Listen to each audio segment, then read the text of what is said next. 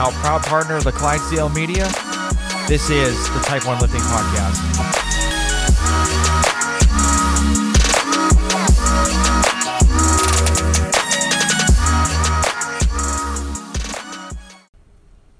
Hey guys, before we start this episode, I wanted to talk to you about Type 1 Lifting. So Type 1 Lifting is a clothing line that proceeds of the shirts and tanks and everything else goes to the Children's Diabetes Foundation. So this all came about with me and seeing a 5-year-old girl in the emergency department that had new onset of diabetes. So just take a look at the website. It's www.type1lifting.com. So just check it out. If you don't buy anything, that's perfectly fine.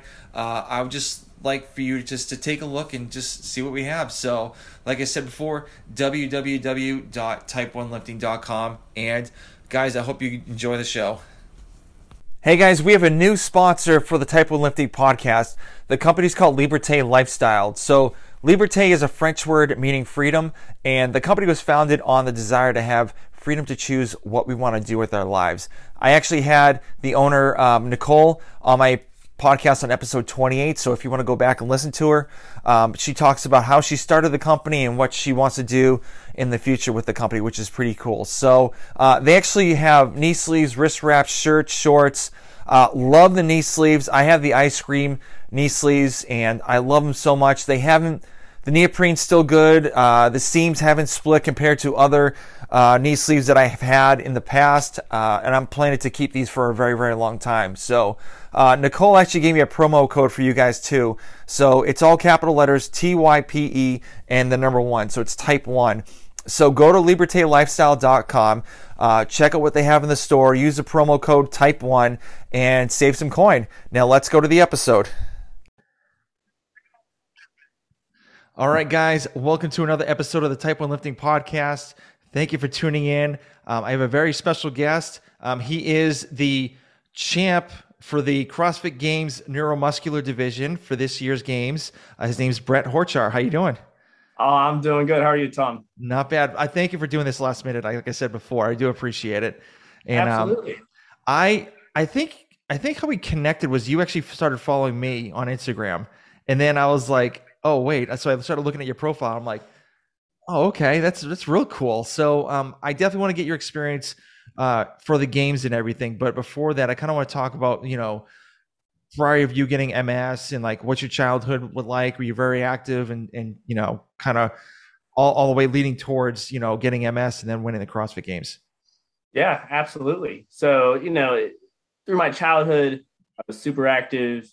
I did all the sports. I tried them all, like every kid does. 5 years old, you tried baseball. You realize that, you don't want to pick grass all the time. So you don't do baseball anymore. You play your soccer, right? And then you realize that, I'm just running around. I'm not actually kicking a ball. So you don't do that either for a little bit. But I stayed relatively active as a kid up until, like middle school time, picked up basketball for a couple years.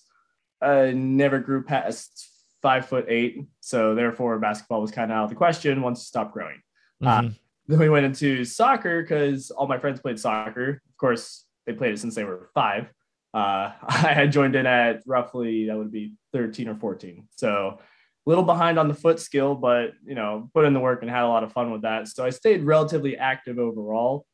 And then leading through high school was when I just started lifting weights just to add on a little bit of size. I played goalie through soccer because, once again, not very good with the feet overall. So same here. I was a goalie too. So.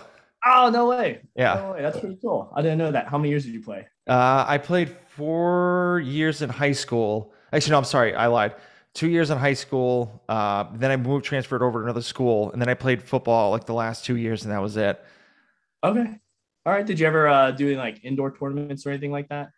I played like men's leagues and stuff like that. So it's pretty much like my sister, she played in like a co-ed league. And so she's like, hey, we need some people for like an indoor thing. And like, I haven't touched a soccer ball in probably at that time, I think it was like 6 years or maybe a little bit like earlier than that. And I was like, I was not in the right space. Like I was like the feet skills were like non-existent. I tried to headbutt into the goal. It was a nightmare. So, but that was like the last time. And now now my 7-year-old's playing soccer, so I'm kind of like playing with him around, just trying to get back the skills. So just to kind of There you go. make sure he doesn't get the ball and he gets pissed off. So I like that. Sounds like a solid strategy there. yeah. Well, it's actually funny you mentioned that though. Like I played soccer for years and then didn't play for a bit, still stayed super active. And then I also did an adult league. They opened like an indoor place and I tried that out. What happened was my shins were on fire. Like after one game, I'm like, Yeah. and my shins and legs are now on fire. Like, what is happening? So we played through the first season. It was a new place. It was fun, but they couldn't keep the teams going. So we were like, probably not going to invest in the long run. But, it was kind of the same thing. Like your sister was like, oh, we need to get people together to make this team, Yep. So that was me. I decided to be the captain and take that responsibility of, like, hey, I need people or else we can't play. Like, this isn't going to work. Yeah, that was me too. When I played in a summer like basketball league for like the hospital I was working up in Massachusetts, and it was just pulling teeth, just trying to get people to play. And it was like, absolutely. I'm like, I don't want to do this anymore. I'm like, if you don't want to show up, don't show up. I like, we'll play with 4 people. Like, I don't care. Yeah. So exactly. Then, like, I will play goalie and defense. Yeah, and it was like, I'm not going to do this again. It's not worth it. And plus, like people at work took it way too serious, and I'm like, I'm just here to play and have a good time. I don't care. So yeah, that was us. As we had like there was maybe 6 teams in the league. We were we just got some guys who work out together and wanted to play soccer against the people who were like, oh, we're here to win. Yeah. All right, we're come down. Yeah. That was me playing lacrosse too. Like there was like dudes that like trying to relive their glory days, and I'm like, bro, like just stop, just stop doing it. Yeah, absolutely. No, that was it. I mean, it's still fun, but you're like, come on, we're just trying to hang out. We're not trying to crush each other in the face. Like we're not anymore. Yeah. So speaking about you lifting weights, so right. What was your like? Were you doing like typical like bro splits, or like what were you doing at that time to just try to lift weights during the soccer season? Yeah, so kind of a combination. That's what I had was the splits where it was just like, all right, Monday's gonna be chest, triceps, shoulders. Tuesday's back, biceps. And then Wednesday's gonna be legs. And then just kind of take a day off, go through that cycle again. That's where I first started getting regimented was before high school. Like before I would go to school, I would get up at 4 a.m. I would go into my parents' basement because we had a Craigslist garage back. Nice. Your 20 pounds, silver bar, your plates that are just made of like rock, steel, whatever that they just smash together to make it into a 25-pound plate, whatever. Mm-hmm. Yep. I'd work out for about an hour and a half, shower, get ready, go to school, go to soccer practice for 2 hours after, get home, homework, eat as much food as I could, and then just pass out. So that was that started back in high school with that routine of just lifting through all those bro splits, which it was cool. But in the back of my mind, there was something that was like, even though I'm working out, I don't feel fit, and that's like the difference between like those bro splits and functional fitness is that in the end, if you're constantly just pumping your muscles up and not actually getting them to go through a functional range of motion, you start to feel like you're not even fit, which is not the point, Yep. Even like walking up a flight of stairs, you're like, oh my gosh, they're getting so winded. You're like, what is going on here? Like this shouldn't be happening. Absolutely. I mean, because at that point through high school, I had a job as a server assistant at a Longhorn Steakhouse. I was going around just like buzzing tables. I'm like, I'm exhausted. Like I can't even walk around this restaurant anymore. Yeah. No, I hear you. So did you play any sports in college at all, or did you go to college? Yeah. So I actually never went to college. Okay. I tried it. I thought I knew what I wanted to do. I guess to rewind and take a step back, in my parents' basement garage gym, during the summers, I would actually invite my friends over, and I had a big whiteboard. I would write down the workouts, and that's where I almost got like the first hint of being a trainer. Okay, very cool. Enjoyed teaching them like these little things. We would work out together. I also had like a heavy bag and a speed bag. I would teach them actually some boxing as well. So that was kind of cool just to get the dudes together during the summer and just hang out and work out together.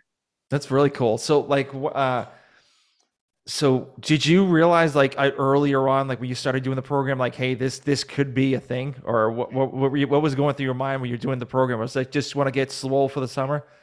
Honestly, yeah, it was a combination of just getting swole for the summer, and I was like, yeah, there's no way this is a job.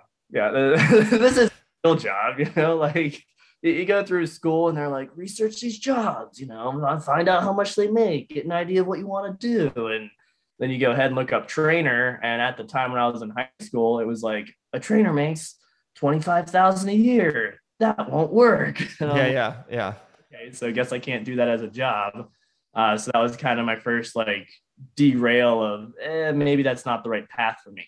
yeah, But down the line, even though I fought that for years, trying to do what society said I should do to get the good job, to pay the bills, and do what you got to do, I finally gave in. I was like, all right, boom, we're going to get a trainer job because this is what needs to happen. I tried community college. I went for a physical therapy assistant because I was like, okay, kind of works with working out with people, but you're more on like a medical side. That should be better money. mm-hmm. I went through a couple semesters of community college, submitted a package because you had to get the grades to get accepted into this program. Was 1 out of 30, so that was great. Got accepted. I was going through the first year, and then I felt like a nurse, and I was like, I was like, this is not what I expected. Yeah. For 2 years to find out that I don't like what I'm about to go into. So I finished that semester, and thankfully my professor was like very understanding when I had the conversation with her that it just wasn't what I was looking for. Which I had a good connection with her as well. She was a very good teacher. I did well with the classes. It just wasn't the right fit. So finished that out, at least got the credits, what I had to do. And that was kind of the final step of like, okay, now what? Because I'm not in community college anymore. Mm-hmm. The point of going to college for 4 years for exercise science, at that point when you really just need a certificate, it's like, which one do you do? Which path do you take there? So we went with the certificate. And that's actually around that time was when I got my CrossFit L1. Okay, very cool. I started coaching at a box, and just kind of did that like 2 days a week. You get paid like $15 a class. It's not making the ends meet by any means there, but it was still it was fun. Like it was just a side gig to do for fun, to teach people what you love about. And that was kind of my first little dabble of being a trainer on the side. Super cool. But at that point in my mind, it was still like, yeah, this is just always going to be a side gig. There's never going to be like a main job with that. Yeah. So when did CrossFit come out? When did you actually realize like, hey, CrossFit's a thing and this looks pretty cool? And like, when did you kind of want to dip your toes into it? That's the funniest part is I resented CrossFit at first. Me too. I did not, you're the bro science guy, like you're the guy doing your pumps, your splits and everything. You don't want to be like, now I do CrossFit, because then all the people who do their biceps every day, they're like, oh, you do CrossFit. And you're like, no, but I ended up doing Spartan races. Actually, okay. The Spartan races. And I would make circuits of almost like EMOM style, which at the time I didn't even know what EMOM meant. I would just say, all right, on this minute here, I have to do like 10 power cleans. Then I'm going to go ahead and run a 200 meter in the second minute. And third minute, I'm going to row for another 250 meters, like whatever it may be in combination.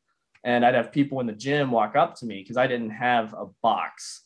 I had a gym that I went to, relatively big. It was called Legends of Pittsburgh Fitness and Performance Center that was near my hometown. It's kind of out near Tarentum area there.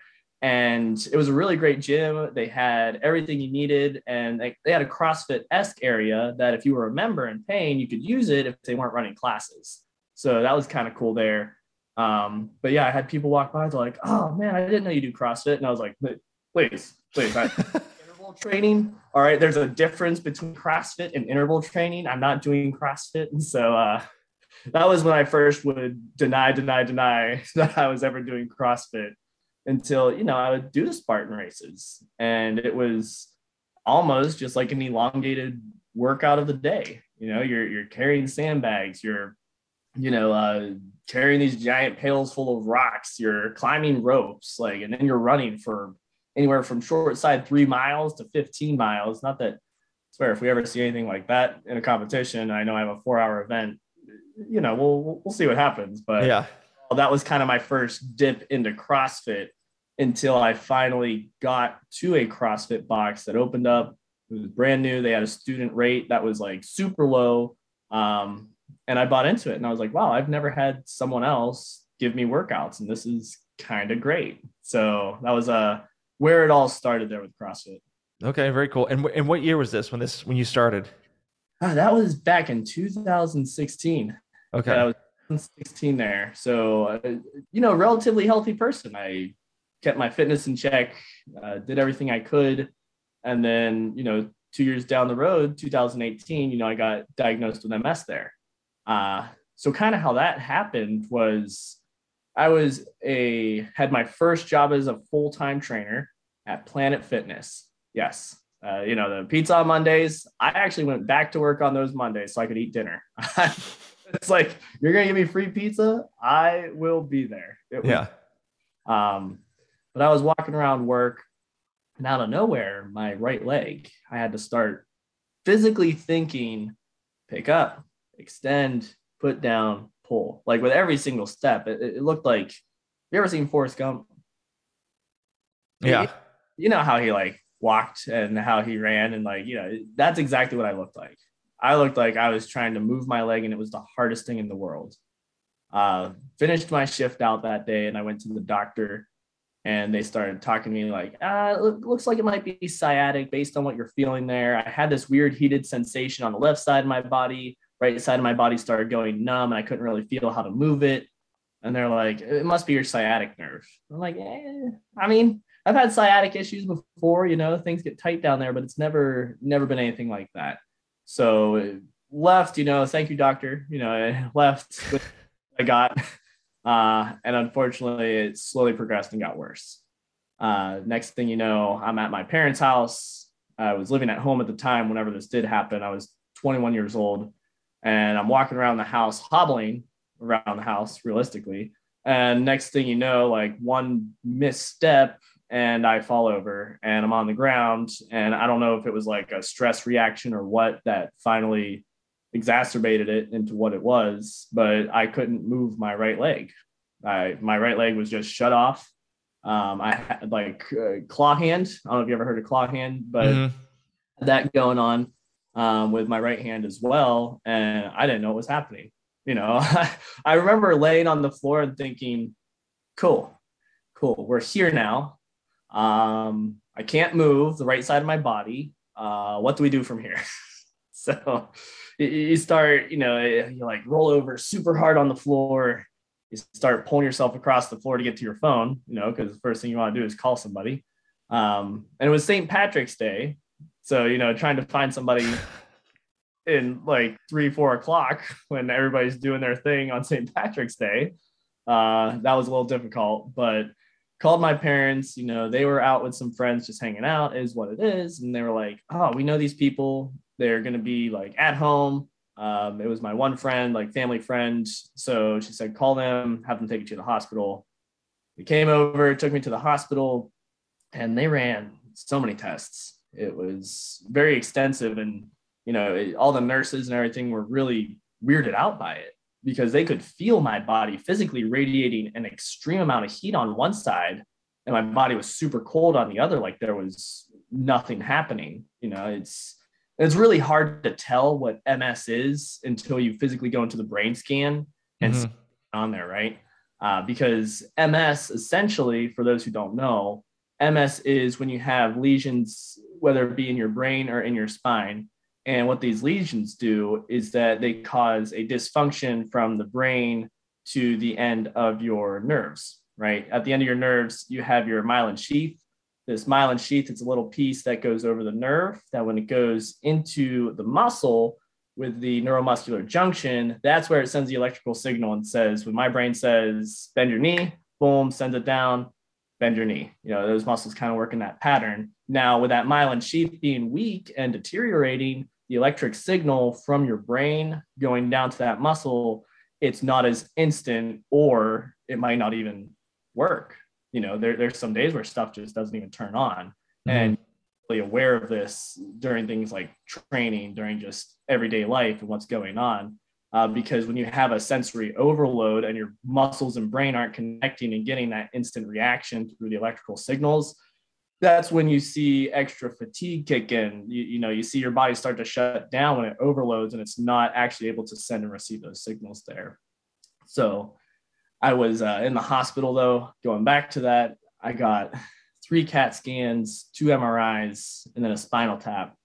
Yeah. Jeez. Ringer, and it wasn't even like your normal CT scans. They were like, oh, this one takes this dye. So like I'm getting injected with a dye for the first one, and like, oh, this one you need a different dye so we could try to see this. And I literally just felt like, I don't know, like they were just constantly pouring stuff into me to try to figure something out. Mm-hmm. But in the end, it's actually funny with the way that you talked about earlier with giving the kid the high five, being like, oh, you're part of the diabetes club, or the mom the high five there. And yeah. They didn't do that for me. It was very, very subtle, where we asked the nurse, we're like, do you know what's going on? Like, did the MRI say anything? She's like, oh yeah, you have multiple sclerosis. All right, we'll see you later. I was like, wait, what does that even mean? You just diagnosed me with this disease, I think, because I don't even know what that is. Yeah. And you just leave just like that.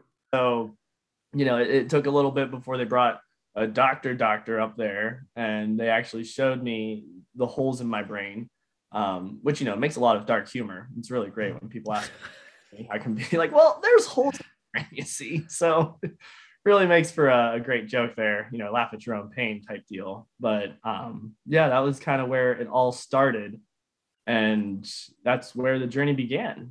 You're sitting in bed. Like, I remember physically, like I asked my mom to leave the room because at this point I'm a bit emotional.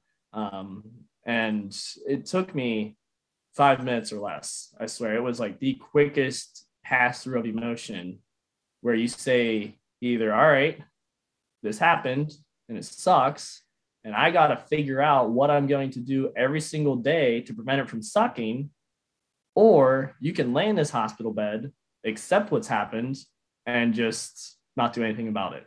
Mm-hmm. I hope my actions I've done have shown that I took the first route. Yes, yeah. But like, what gets me aggravated? Like I've been in the medical field for like 14 years before I became a medical recruiter. And like, there are some people in the medical field that have like no common sense, or no, like, they have no filter. Bedside manner? Yeah, exactly. Okay, bedside manner. Yeah. No filter. Like they'll just like blab out and just like the most random stuff. And it's just like, that's not really appropriate at that time to talk to that person like that. So you may want to consider something else. Like, yeah. One example I have, this guy, I don't know what his issue was, but like he was like pretty much bedridden, and the wife has to like clean him, wipe him on, like, if he makes a mess of himself, like everything. Yeah. And so the doctor's like, I completely understand what you're going through. I understand what you're talking about. And the wife is like, you have no idea what I'm talking about, because you're not in my situation. And so I told that doctor that at the time, she was a resident, so she was like a kind of like I think she was like a second year or something like that. I'm like, you do not say that to anybody. Yeah, never. And she's like, I will never say that again. And I'm like, yeah, you learned real quick not to say that stuff. And I learned real quick I was at a meeting, and they said, you never say that word, never say that sentence ever. Like, I'm sorry you're feeling this way. I'm sorry. Like, right. Yeah, you don't even like, you don't say, oh, hey, you got MS, and just walk out. Just say, hey, I'm gonna have you go. Like, I'll get the doctor in here to kind of talk to you, and right. And let you know what you have, instead of just saying, oh, you got MS, and walk out. You can't do that. Yeah, that was the nuttiest thing about it. My mom and I literally looked at each other like, what does that mean? Like, what is it? It's like, oh, the doctor will be in. We're like, oh, okay, like that's fine. We're not worried or anything. It's not my health or anything important, Yeah. So did you stay in the hospital for a couple of days, or how long were you there after you got diagnosed? Yeah, so I was there for a week. I went through just heavy treatment as far as that goes to work on getting the muscles moving again, and was on a walker. That was kind of my biggest thing. Is I then was going from this guy who was working out every day, played sports, took care of his body, and was running Spartan races. And now out of nowhere, he's using a walker to figure out how to live life again, not even work out, like just figure out what am I going to do? Mm-hmm. So learned how to walk again. It felt like dragging my leg behind me a lot. So I would actually get a nurse, and like the other nurses were great. The ones that were there, like checking in on you, seeing how you're doing, were awesome there. Even got to write like little cards if you wanted to put like a nurse high five on like the notice board. A couple of those, because there were some that really stuck out to me. But I would ask them, like, watch me walk, like tell me if like I'm dragging my foot, like what I need to do to get my hips aligned, whatever it may be. Because I would see a physical therapist as well. They brought one in to kind of adjust things for me. And they told me those were certain things to look for. So I was very thankful that the nurses were willing to kind of hang out with me a little bit and watch me walk to make sure that I was doing it right. It was a slow process. I think my leg literally lifted like, it felt like half an inch off the ground every time. Like I was swinging it with my whole right side of my body, trying so hard just to move it. I'll never forget when they would do the screening every day, kind of see where my strength was at. My left leg, like I'm lying on the bed, left leg, it goes, whoop, but then my right leg, it's like just do everything in my power to lift it, and it just doesn't move at all. And I'm like breaking a sweat trying to lift my right leg off of the bed. But yeah, we went through a lot of treatment with that. They gave me a resistance band. So I went back to some bro things when I was in the hospital. I would actually sit down out in the hallway on a chair, tie my rubber band around something, do some curls on the chair, like wrap it around the back, do some chest press. Just, you're in the hospital, what else are you going to do besides eat and walk, or kind of walk for my case, So we kind of worked with that a little bit, and just slowly but surely it got a little easier to walk. I would take some brave steps and not use my walker and have like a nurse right next to me. Man, did that get tiring. I can imagine. I can imagine that. Yeah, definitely. It's like you realize it's been so much time in my life spent working out, and now I'm getting out of breath once I lose this walker and have to walk on my own again. Like my right leg really takes that much energy from me. Mm-hmm. But same thing, you stay on track. You just practice it over and over again. After 7 days, I was there for 7 days. I was able to walk. I definitely still wasn't at full strength by any means, but my hand went through some occupational therapy to get rid of that claw hand, and worked with a occupational therapist with some like putty type deal just to get those muscles moving in the fingers again. But once I got out of there, I thought things were a lot better. And the very next day I went back to the gym and I found out, wow, we still have work to do. Yeah. So how long were you at the physical therapy throughout the whole process when you got MS? Mm-hmm. So, that was kind of through that week there, I was with the physical therapy. They recommended I do physical therapy post being in the hospital. So once I got out there, but I told my mom, I'm like, I don't want to pay $25 every time, to go to this physical therapy when I have a decent knowledge on working out myself. So she said, okay, well, do me a favor. Let's go to the physical therapist. And if we do anything that's outside of your realm, that's like, oh, wow, I wouldn't have thought to do this to work on balance or walking, then we'll stick with it. If it's all things that you relatively feel like, okay, I can do this, I got this figured out, then I won't make you go. So went to a PT session, practiced a couple things on like some squishy foam boards, practicing bouncing.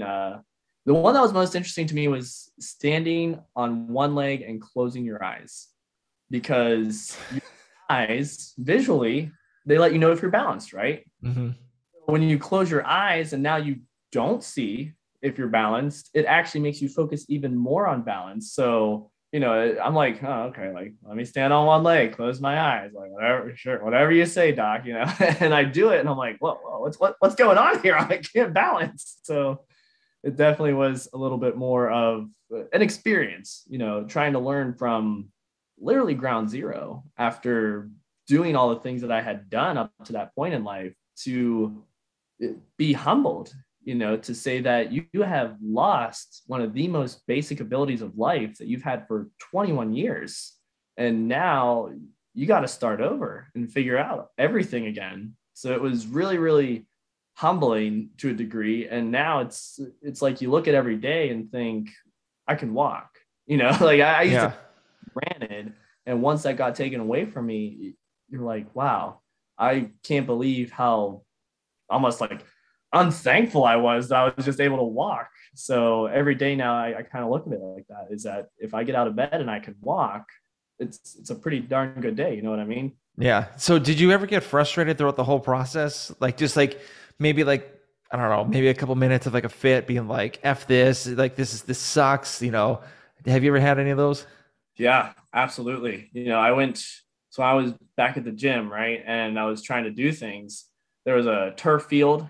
I remember I would run, and I had station marks around that because it was me giving my best to run. But as I'm going through, I would run where I could, and then I would turn back and try to go a little faster. I would turn back and try to go a little faster. And that sensory overload I talked about, when it was too much, I would literally get this jolting pain down my spine, and then it would really hit hard through the hips and legs.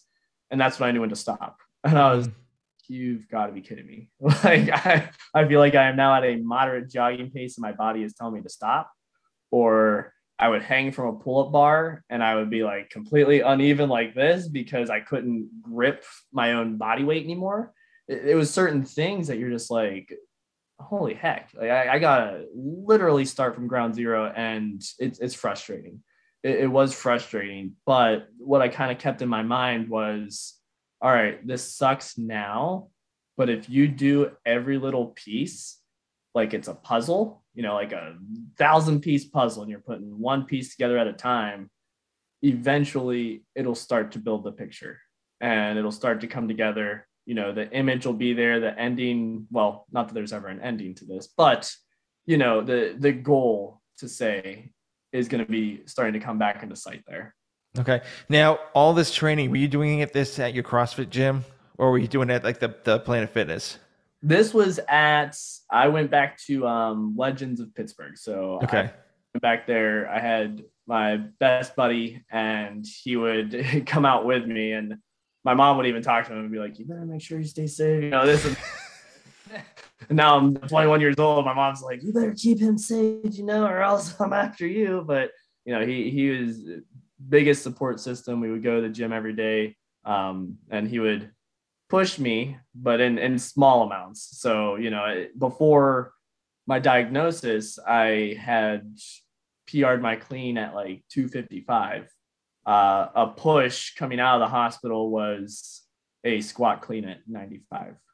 So it was once again, just one of those things you're like, wow, so many steps backwards. And it took me how long to get to where I was before. And now I'm just taking those small steps again, just small steps in rebuilding. Yeah. So, and I know that like you try to like PR your, back squat, front squat, like deadlift and like clean and jerks and stuff like that. That definitely like fries your system. So how many times do you try to PR? Like do you try to PR at all, or you just kind of keep it at like a percentage rate, like 80 or 90%? Yeah.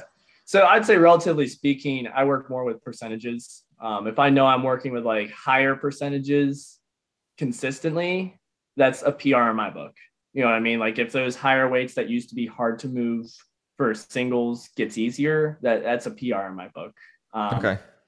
Every once in a while, things do feel really good, and you go by feeling. When things are feeling good, I'll send it. I'll give it a shot. Happens, and if it works, great. If not, we'll fall down and we'll laugh trying about it at least. Yeah. So if you have like, do you have like, I'm trying to say like kind of like an RPE scale of like that day of like, let's say I walk into the gym and it's my MS is like acting up like really bad. So I should do like an RPE of like 5 or like, or Sure. even lower. So like what's your whole process of like entering the gym for like that day if you have like a bad day or a good day? Yeah, absolutely. So realistically, I look at the workout. Depends on what we're doing for like metabolic conditioning, what we're doing for the weights. I try my hardest to at least hit the prescribed percentages. Like if those are prescribed, great. If I hit those, great. If I need to back off a little, I know. It's Mhm. we'll start down with warming up at least, see where things are feeling, and really just like with how the muscles work or don't work, whatever it may be. My biggest thing is my joints. If you don't have your muscles turning on around the knee joints or the ankle joints and the hips, and you're doing snatches, you're now just blowing out your knees. You aren't having the muscles support it. So there's really no point to try to hit your heaviest weight. I'd rather hit a weight where I can feel muscles supporting my joints and maybe move a little slower, just so that way I know I'm not blowing out my knees and going to need a knee replacement in like 2 years. Yeah, yeah, I hear you. So that's definitely a big concern of mine is especially from the waist down. So a lot of like leg movements, and they talk about that because they say the further the muscles are from the brain, the harder it is for the signals to get down there. They kind of already weaken naturally by the time they get down there. So then adding MS into the factor definitely makes a huge difference. So I'll look at the weights of the conditioning as well and say, what, today's the day I can push it. Or if it's not, then I have no problem with just saying today's the day that I can move. And we're going to figure out how to adjust these weights to make sure that I'm just moving in a metabolic conditioning state there. Okay. Now, when did you hear about the adaptive division in CrossFit? Sure. Yeah. So that was, when it came out, they talked about the adaptive divisions back in, that would have been the first announcement, 2020, or that would have been, yeah, in 2020 when they talked about adding these new divisions, and they talked about neuromuscular. And I'm like, well, wait a second. I have a neuromuscular condition, I am affected by all these things. Do I qualify? Like, am I Ron Burgundy? So I ended up, I shot out an email because the biggest thing for me with these divisions is they're a massive opportunity for everyone to compete, everyone to feel included. And the one thing I would never want to take away from that is the inclusivity and the fairness across the board with it. So I did send an email to CrossFit. I didn't know it was Alec at the time, but I just inquired about it and said, hey, here's my story. Here's where I'm at. And here's what I've gone through. Out of all fairness through divisions, like, is this something I qualify for? And then they said, yeah, it's something you qualify for. So that's when I said, okay, well, looks like we're going to do this. And I signed up for the neuromuscular division for the open. And that's where the story gets crazy. You end up going in, the workouts get released one by one. And, as the open goes, you do them, you submit the score. And I ended up winning the CrossFit Open in 2021 in the men's neuromuscular division, brand new division. Super cool, super awesome. And we thought that was the end. And they're talking about like, quarterfinals, semifinals, everything that they did for all the other divisions. And, me and a couple of the guys, we're looking at the leaderboard. We find each other on Instagram, start talking, like just getting to know each other. It's really cool now to not only find people with neuromuscular conditions, but neuromuscular conditions in athletes. Mm-hmm.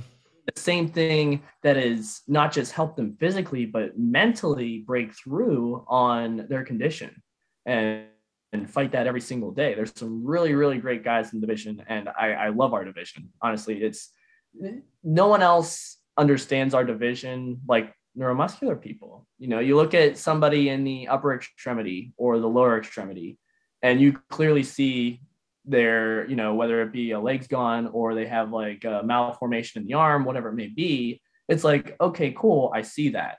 You don't see what's going on inside our bodies. You don't see like how our systems are fried or how a workout makes half of our body shut off. And it's just only something that other neuromuscular athletes can really understand and appreciate. So it's kind of cool to have that connection with people who do understand what you go through as an athlete with that. But back to my point, there was we thought it was the end. We were talking, thinking it was done and over with. We emailed CrossFit and talked to them, and they say, yeah, at this time, it was great. As more participation shows up, we're sure there's going to be extra levels, this and that. And we're like, oh, okay, cool, that's fine. And then April 28th, I remember specific. I want to say it was 28th. I remember literally staring at the Instagram post for like a minute with my mouth just like, you got to be kidding me. Like, what is this? And it said CrossFit had enough participation in the open in 3 of the adaptive divisions that the top 5 of each division, men and women, will be going to Madison to compete for the title of fittest on earth. And they said the following categories: upper extremity division, lower extremity division, and wait for it, neuromuscular division. Very cool. So your mouth probably like dropped. You're like, oh my God, like I can't, like, am I going? Yes. Am I actually going to be there? Like, is this how it works? So, when you got that email saying that, hey, you got invited to Madison, like what were you doing? Like, what were you setting up for? What was the process going through, like that time when you got that email to actually getting to Madison? Yeah. So getting the email just to get an invite to Madison, that was some of the most stressful. Like, that was 4 weeks. 4 weeks since the announcement. 5 weeks. 6 weeks. I remember it was like around mid-June. And so, yeah, it would be about 6 weeks after the announcement that we finally got an invite. So really, really funny story there is that, we're all talking like, oh my God, did you get an email yet? Did you get something yet? No, didn't get anything. We start having to like fill out more paperwork that we're getting from CrossFit saying like, hey, we need like verification on your diagnosis, like what's going on, because, out of all fairness, they want to make sure everything is set. So we had to get like paperwork from doctors, stuff of that nature, just to show legitimacy. But then on top of that, they wanted us all to submit 21.3 and 4 on video. Now, the thing is, when you don't expect to go to the CrossFit Games, there's one thing you don't do with your workouts, and that's video your open workouts.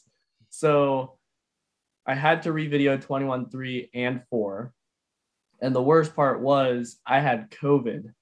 Oh, before this whole thing came out that they said, we need this video. I was bedridden, for 2 weeks, and then a third week of finally just moving. I went back to the gym and I worked out for 8 minutes and I died. And I couldn't work out any longer than 8 minutes. And I said, we're done. That's it. Check. Day 1. Went back day 2, moved a little bit better. Check. Day's over. We're just going to keep adding back into it. I'm familiar with this, being out of it and then just building back in. And that's when we get the email. And it's like, all right, my 3rd session back from the worst illness I ever had. I have to give it my absolute best. CrossFit Games. That's fine. Really, everything's fine. This isn't hard. What are you talking about? Like, where's the challenge here? So it was a challenge, to try to replicate those scores. I think in the end, I was like 9 seconds off from my Metcon time and maybe like 10 pounds under my lift, still put me in first on those scores there. So I think the lifts, maybe Sly had me beat by 10 pounds because he's just so freaking strong. But yeah, yep. Overall, yeah, that was kind of where we ended there. And wouldn't you know, June 16th, around that time, got the official invite, accepted it immediately, was like, yep, I'm going. Like, this is it. And it still felt almost unreal. They even had a point that they said, I guess, I don't know what it was, but there was something to a degree that I think they were trying to find any falseness whatsoever, because they even said in the final email, if you accept this invite, there is a screening that will happen when you get here. And if this screening somehow disqualifies you, then you will not be competing. So to think that even after I accepted this invite and paid to go, even you book the hotel, you take the ride, flight over, whatever it is, there's a chance you might knock on the doors of Madison and they're going to say, Nope. nope, you got to go home. So that was only on my mind the entire time. You know, So what was their screening process? they didn't do one. It was, that's why I mean, I feel like it was like a ghost hunt. You know what I mean? Like they were trying to scare somebody who maybe they felt just they didn't have enough evidence or anything that was of like a legitimate, you know, condition. Because when we got there, it was check in, here's your name tag, go to your locker, get your stuff, and that was it. You know, it was a totally normal process, which was a huge relief. Don't get me wrong, because like even though like I have a condition and I have issues, the whole thing in my mind is like, well, what are they gonna do? You know, like what is gonna happen with this? Very cool. So, when you're at Madison, what were some of your, well, I mean, you got to meet other athletes, which is pretty cool. And you had like a tight knit community of the neuromuscular division. What were some of like the highlights of you being at Madison other than winning? So like, what were the other ones that like, was it meeting somebody? Was it like gaining new friends? Like what was it for you?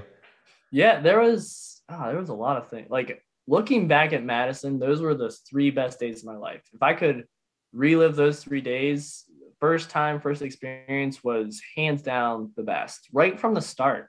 You know, you felt like a true athlete as you got guided by a person to, That's really cool. you Hmm. know, like with your name on it, your last name on this plaque, and it said who you were. It said Noble CrossFit Games 2021. And I remember I took a video, I was pointing, I was like, that's my name. Like I'm up, like, you know, like that's me. So went in there, just the whole like uniform fitting and everything. That was super cool. Just a really fun experience to kick it off with and make you feel like a true athlete. You know, Hmm. this is a real deal. And going through that whole process was a lot of fun. I even remember we got back to the hotel room after we got everything. And my coach was like, don't forget, you still have a whole competition. I was like, oh, yeah, it's not over. Like, that's just the first part. But it was really neat doing that. And then from there, just the whole legitimacy between having the athlete briefing, getting to hear the workouts, like just getting pumped up for them, like that feeling before you step on that field and you're like, wow, I am the real deal. Like I am doing this, and this has been a dream of mine for years now, and I never thought it would happen. And before me, my dreams are coming true. Yeah, it was one of the coolest things through the whole part of it. We had some really nice, tight knit moments with the neuromuscular group. You know, we would come together, like we would pray. That was kind of our thing, is that we would put everyone together in a group, you know, whoever was comfortable with it, whatever it may be. We would just say like a couple words of like just gratitude overall. Just every single time, every single moment we got to step on that field was a moment of gratitude, being able to be there with our abilities and just show the world who we are. You know, win, lose, in the end, as adaptive athletes, we are our own champions because we're all here just showing the world that there's hope. Hmm. I never, ever, ever really cared so much for myself, but what I can do for others is be that symbol of not giving up. And there's always a way. You just have to find that silver lining and grab a hold of it and never, ever, ever let go. Like as tight as you can, hang on to that thing and find that as your like North Star to make sure that you are always heading towards the right direction and always hang on to that hope, because there always is. You know, there is always something good to be thankful about. And throughout the CrossFit Games, there was so many moments to be thankful for. I couldn't even list them all, but I know I did get to meet my favorite female athlete, Danny Spiegel. That was like one of the coolest moments. I jumped up and down like a little girl. I was like, Danny, hi, Danny. It's like she knows me, you know, like she doesn't know me, of course, but I'm gonna act like she does anyway. And then I got a picture with her, so that was really nice just to get to meet her.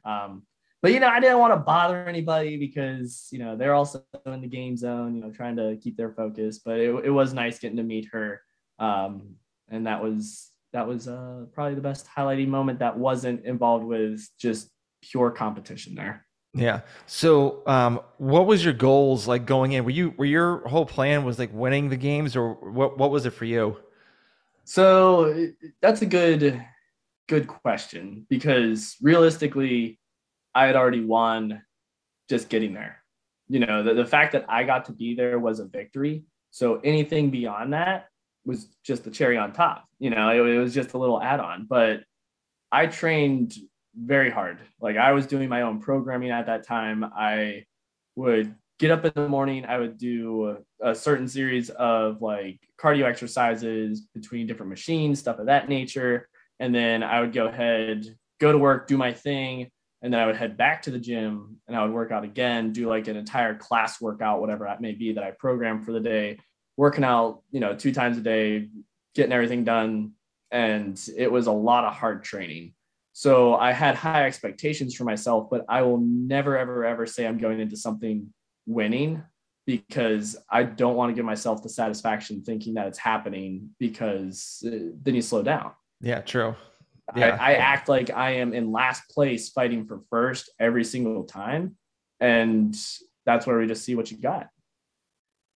All right. Very cool. So what were some of the favorite workouts that you had? My absolute favorite had to be, I want to say it was event 4. It was our first event coming into day 2. It was for time, 63 calories on the bike erg, 21 toes to bar, 21 double dumbbell squats with 35s. I want to say it was an 82-foot bear crawl, and then another 21 sandbag squats with a 100-pound sandbag, and then another 82-foot bear crawl.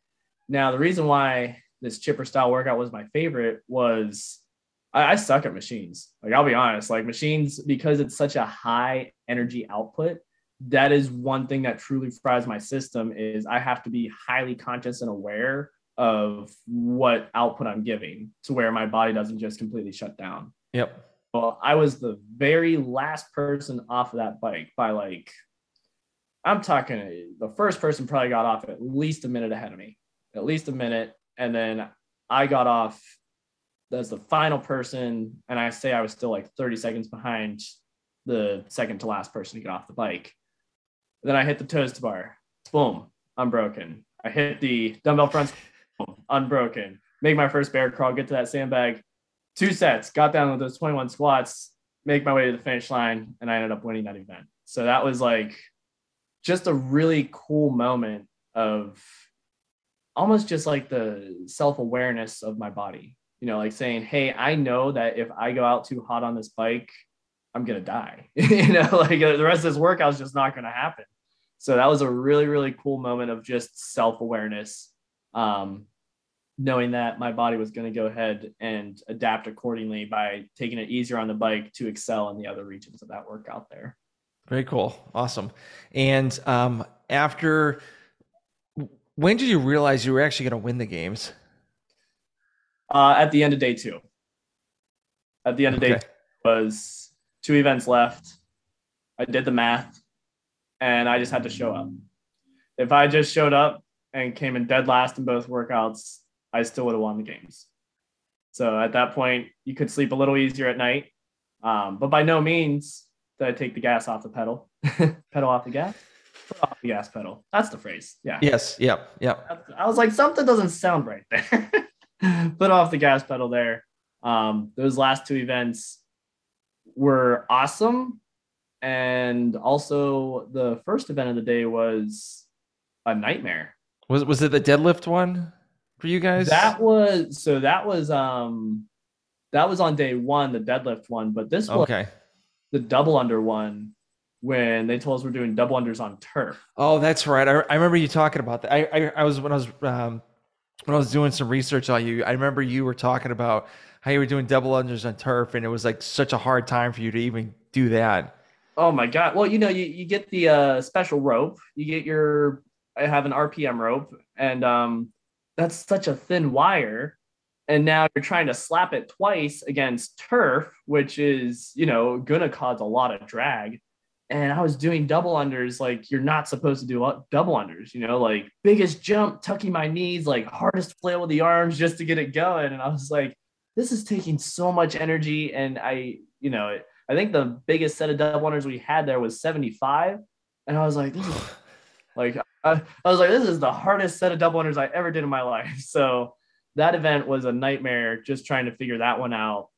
looking back, I do have like a second rope that's a little heavier wire. And I feel like I would have tried that, maybe just to see if it caused less drag or if I found a way to tighten the rope up so that way I didn't have it hit the ground at all. That'd be, another option. But man, that turf with double unders was just, whew. Yeah, I've actually done it before. So Okay. I've done it on it with the heavier rope. Still does the same thing. So Really? I'm thinking I think that even with the heavier rope, when it hits the ground, it gets a quicker rebound because it's so heavy. Okay. Well, I Yeah. mean, it has a rebound, not as quick as like the thinner ropes, but at least you did definitely do get a bounce back with it because you get pretty much you got rubber on the turf, so it bounces up, and so that's why it should Wow. get your feet Yeah. tripped. I didn't think about that. Yeah. That would be, whew. Yeah. I didn't. When did you practice that? When did you try that? So I was a trainer at a gym. I was a personal trainer a while back too. So and Okay. so there's the gym that I have, they actually have a turf field inside the gym, and so that's when I would do the jump roping there. But they didn't have like the astro, like they didn't have like the tires, the shredded tires on there. It was just like straight astroturf, and it was so annoying just to try to do jump ropes on Yeah. that thing. I And could it was see that thing getting caught there all the time. yeah, and I'm pretty good at double unders too. And so me just like having issues like the whole time, and it was just like, okay, I know it's not me. It's definitely this turf. So I did the heavy rope. I had like the thinner rope, and it was both had the same issue. Wow. That's nuts. So now I know. Now I know. So that's some good advice, so that way I don't think, oh, I got this heavier rope. Now it's going to make it better. So No, not really. It's not. yeah. Wow. So Wow. so Yeah. after day three, Mhm. after the last workout, what was going through your minds after like all of the CrossFit Games was over? You won, like what was going through your head? Uh, so actually, like the whole award ceremony was great. It was really cool. Like, I can't believe this happened, but it was hot. Like, we were in this bubble of a tent type deal where they were having the award ceremony, and we had just like finished doing all these workouts. And I remember like a lot of the neuros were crashing like hard. So many people just like smushed together between the adaptive divisions, the masters divisions, the teens divisions, all just getting ready for their award ceremony. And then you have all the people inside the bubble too, who are there trying to watch, the award ceremony, the big TV, what's going on with events. And that thing was just retaining heat so much. I remember like I ended up actually the second after I got off the podium, I went to the medic bay. I got pulled away because I was starting to like have this systematic shutdown. I was just so on fire. My body was starting to shut down and fall asleep. They were like checking my heart rate. It was dropping fairly low. Like I think it was down to like 40 beats a minute. It, Wow. it was getting low, which I mean, working out like relatively, I have a lower heart rate, but 40 beats per minute was low. So my body was very much shutting down. Um, so, as much of a glorious moment as it was, I also was slightly dying, just slightly. It was definitely, it was still like a very, very great moment, standing up there on the podium with the other two guys who were up there with me. It was just a really good time. Just saying we did it. It wasn't even the fact that I was on the podium winning. It was that we were on the podium because this thing is completed. We made history as the first, neuromuscular, upper extremity, lower extremity, all the adaptive divisions made history as these first people to get to open a whole new world Yep. to it's everywhere, whether it be, oh my God, I'm an adaptive athlete and I really can like give a big shot at this, or I've never even stepped into a box and there's these people who understand what I'm going through to a degree, and there's no reason why I can't make that first step into some sort of fitness, whatever it may be. Okay. All right. Awesome. So do you think that adaptive athletes should get a little bit more recognition at all at the CrossFit Games, or what are your thoughts on that? Yeah, yeah, honestly, and we joke about this with the guys all the time, at least the neuromuscular guys. once again, it kind of comes back to like, you can't see what's wrong with us. So we kind of just say that we're the local scaled comp that just got out to make it to the games. You can't see it, you can't see what's going on inside our bodies. So I remember people were asking on like the YouTube live feeds, they're like, what's neuromuscular? And there people just don't know. And you can't blame them, because that is like I said, you look at upper extremity, lower extremity, it's very clear and defined where there's some sort of issue, or adaptation. Whereas you look at us and you're just like, well, what's wrong with them? Like they just look like average human beings, nothing's going on. So, it's to say that as neuromuscular adaptive athletes, we feel we kind of get like pushed off to the side because there's no camera for it. Like what's the point of picturing someone who looks completely average like myself, and saying like, hey, this is a neuromuscular athlete, like, and he's gone through so much. It's almost like we feel sidelined, so to speak, just because we're not pretty. We don't the picture to make it look like we actually have anything wrong with us. So it's or any type of adaptation. So it's a little unfortunate there, but it is what it is. I do this for fun. I do this for my health. In the end, like if I get, to help others along the way and I get to show them, what I've been through, that's great. I would love to share my story with as many people as possible. But unfortunately, I feel that because I don't have a certain look of adaptation that, my story gets sidelined. Yeah. I mean, I could see that. What, speaking about your stuff getting sidelined, what are some of the biggest pet peeves of people that don't understand MS? Yeah. So let's talk about that. Like I have people who will reach out to me and say that I am unfair in competition.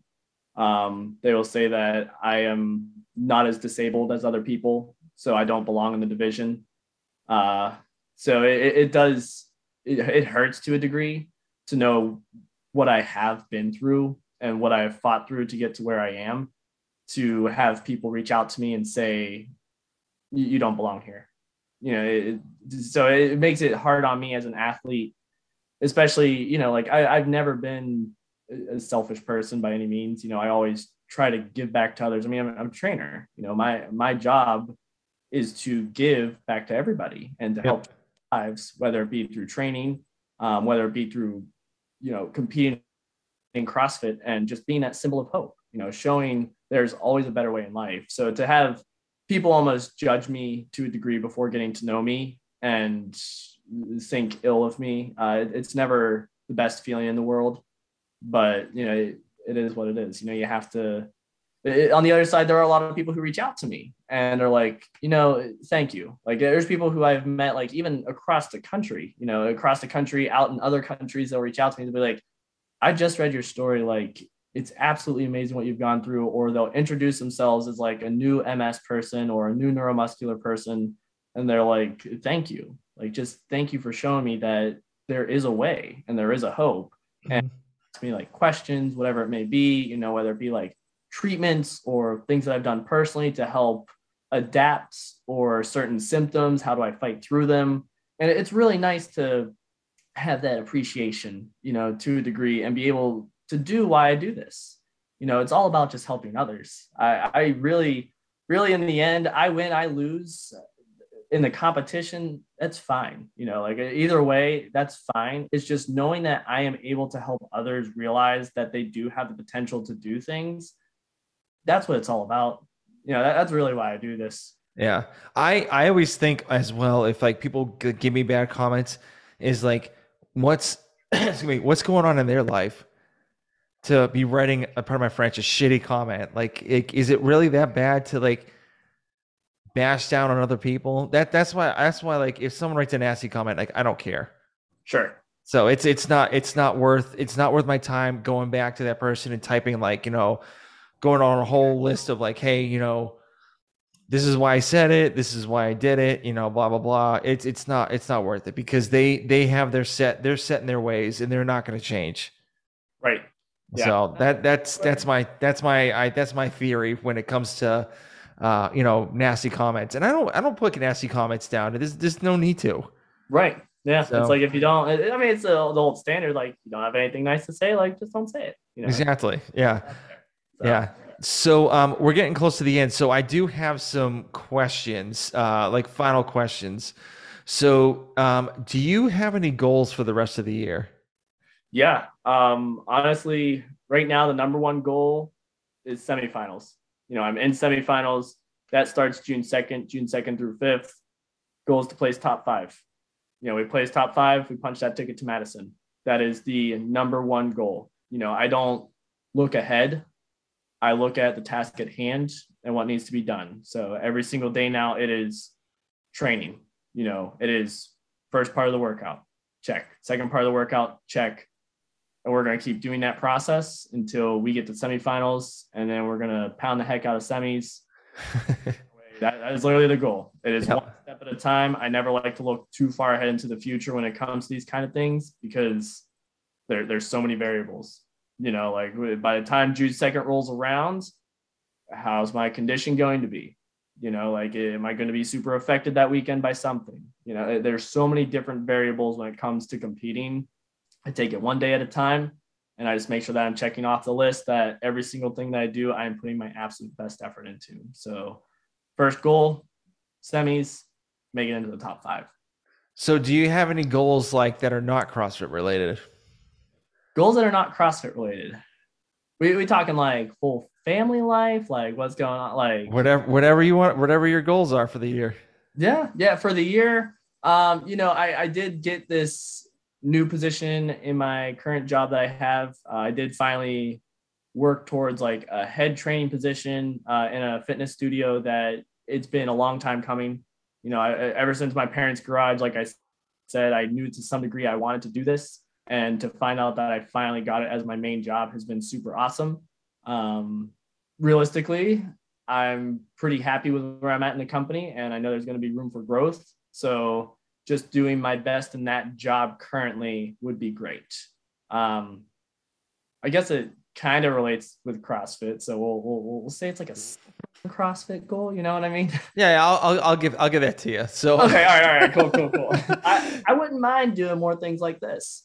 Getting to go places and talk, getting to speak about my experiences, whatever it may be, whether it's, for, this podcast, whether it's like something with CrossFit itself, whether I can work with a company, like whatever it may be, I'm not saying like Nike, Reebok, whatever it may be, something of that sort, just to be a better physical representation for these adaptive divisions. Kind of how we were talking before, that I feel that the neuromuscular divisions get sidelined. Mm-hmm.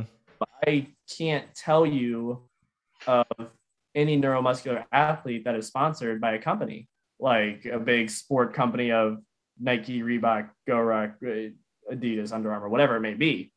I just don't feel that they have any sponsorship. So to help find equality across the board would be super cool in some shape or form. Along with that, just expanding. We have all these doors that are being opened for these new athletes, and they may have not a single idea what brand to get, like what to look for in a and stability is your issue, because that's where you need adaptations. It would be really cool to be able to just help represent our division better and just expand it and open the gates even more to not only make it more inclusive in CrossFit, but more inclusive in the world. Okay. All right. I like that. Where I have something to tell you after this, recording. So they may want to consider doing, but we'll talk about that after. So, what is your favorite book? My favorite book. So right now, I am reading the book The Daily Stoic.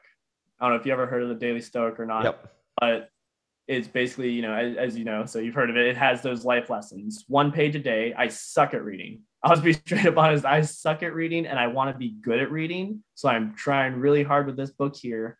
And it has actually opened a bit of a doorway for reading for myself.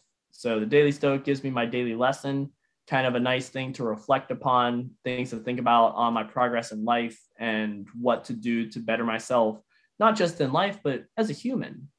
I feel there's so many people nowadays that they lead with like hate, anger, jealousy, selfishness, that if they just work on small steps of change with their mindset, they can become a better person, which in turn you make one person become better.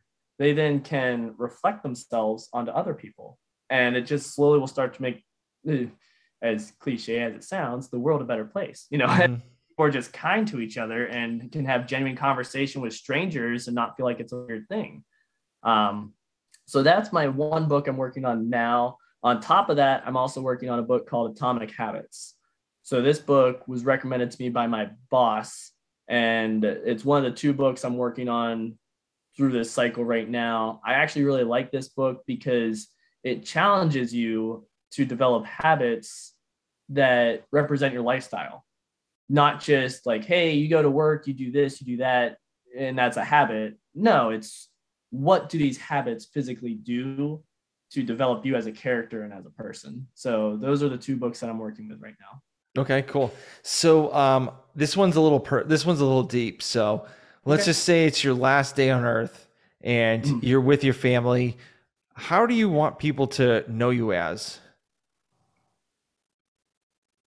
If it is my last day on earth, the one thing that I hope that people know me as is the guy who gave everything to help everyone else become better than they thought they ever could be. Okay. I love that. Love that. Awesome. So last question, where can people reach out to you if they have any questions with like MS or like how to deal with MS if they have like a family member? Like what's the best route of reaching out to you? Yeah, so the best route, I keep my Instagram as completely open. I don't keep it as private because I like the messages. I like getting those positive messages of feedback. So my handle there underscore Verticus underscore. So that would be the best. So that's a nickname. That is a nickname from high school actually, because in history there was Spartacus, right? And he had this huge idea of leading the gladiators out and like rebelling against the norm of them having to be slaves and be treated poorly.